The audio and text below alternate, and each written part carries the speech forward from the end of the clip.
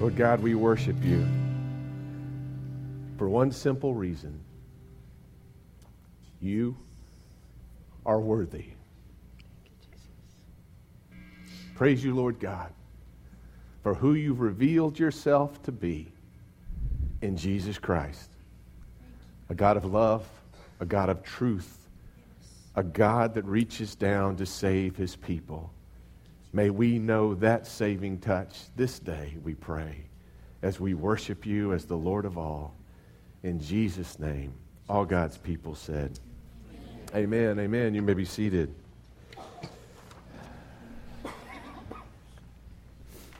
Some have described the Christian life as the toughest life you'll ever love. I don't know who said it, but that phrase stuck with me, and I've never been able to forget it because it's just so doggone true.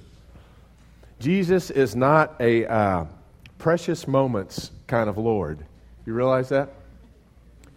Some of the toughest things I've ever heard and some of the most affirming things I ever heard came out of his mouth. What makes you bow a knee and call someone Lord? What makes someone worthy? To deny yourself and to take up your cross and to follow him. Who is worthy of that kind of all-out devotion and following? That, my friends, is the question of life.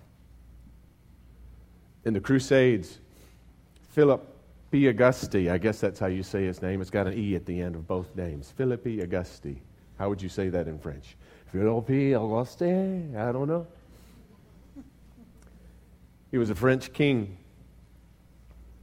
And as he was about to head off to the Crusades, he called those that would fight with him, his nobles. And he placed his crown in the center of the table in the palace to which they would return. And the king's crown had an inscription upon it, to the most worthy. And he said, you will go with me and you will fight, and I will lead us in that battle. And when we return victorious, this crown will go to he who has been the most courageous, the bravest in battle. The nobles followed him into the battle. He wasn't at the back of his troops. He led them. And he led them to a great victory. It was an awful fight, but they prevailed. And those who survived returned to the palace. They all gathered around that table, and there was the crown. The king seemed to hesitate, as if still discerning who would be awarded the crown. And in that moment of hesitation, one of the nobles stepped forward. One of those who had followed him into battle, whose bravery had mirrored that of his king. And he took the crown and he placed it on the king's head.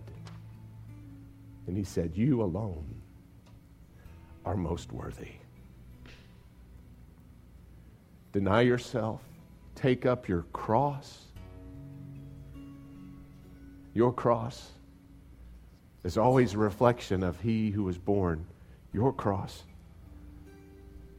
Your cross is always a response to him who has already loved you with more dedication than you can imagine, and only that kind of dedication that can live within you when you've already crowned him king in your own life. How do you bow a knee like that? As all those nobles did around their king that day. You do it by recognizing there's nothing he calls you to do that he hasn't first done for you with even greater love and greater courage. Who do you choose to follow? Who do you say is worthy? Crown this king, and his love will make you a noble. Jesus invites us to his table. Crown him the most worthy this morning.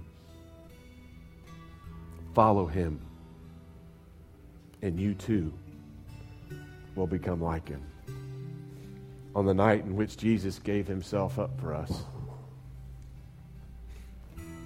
he took bread, and he gave thanks to you, our Father, and he broke the bread, and he gave it to his disciples, saying, "Take and eat. This is my body, which is given for you. Do this in remembrance of me." And likewise, after supper, Jesus took the cup, and he gave thanks to you, our Father, and he gave it to his disciples, and he said, "Take and drink from this, all of you, for this is the cup of the new covenant, poured out for you and for many for the forgiveness of sins. Do this as often as you drink it in remembrance of me." And so, Lord God, we pray that you pour out your Holy Spirit on these gifts of juice and bread. We pray that you pour out your Spirit upon us as we partake of them, that the life of our King might live in us. Thank you, Lord Jesus, for winning us with your love, for being a shepherd that was first an example. We thank you, Lord, there's no place that we'll go following you that you don't lead. Help us to know the joy of walking in the wake of your very life. We ask it in the name of your Son, who taught us to pray, saying, "Our Father, who art in heaven, hallowed be thy name. Thy kingdom come, thy will be done, on earth as it is in heaven. Give us this day our daily bread, and forgive us our trespasses, as we forgive those who trespass against us. And lead us not into temptation, but deliver us from evil. For thine is the kingdom, and the power, and the glory forever." Amen. We invite you to the table of our Lord.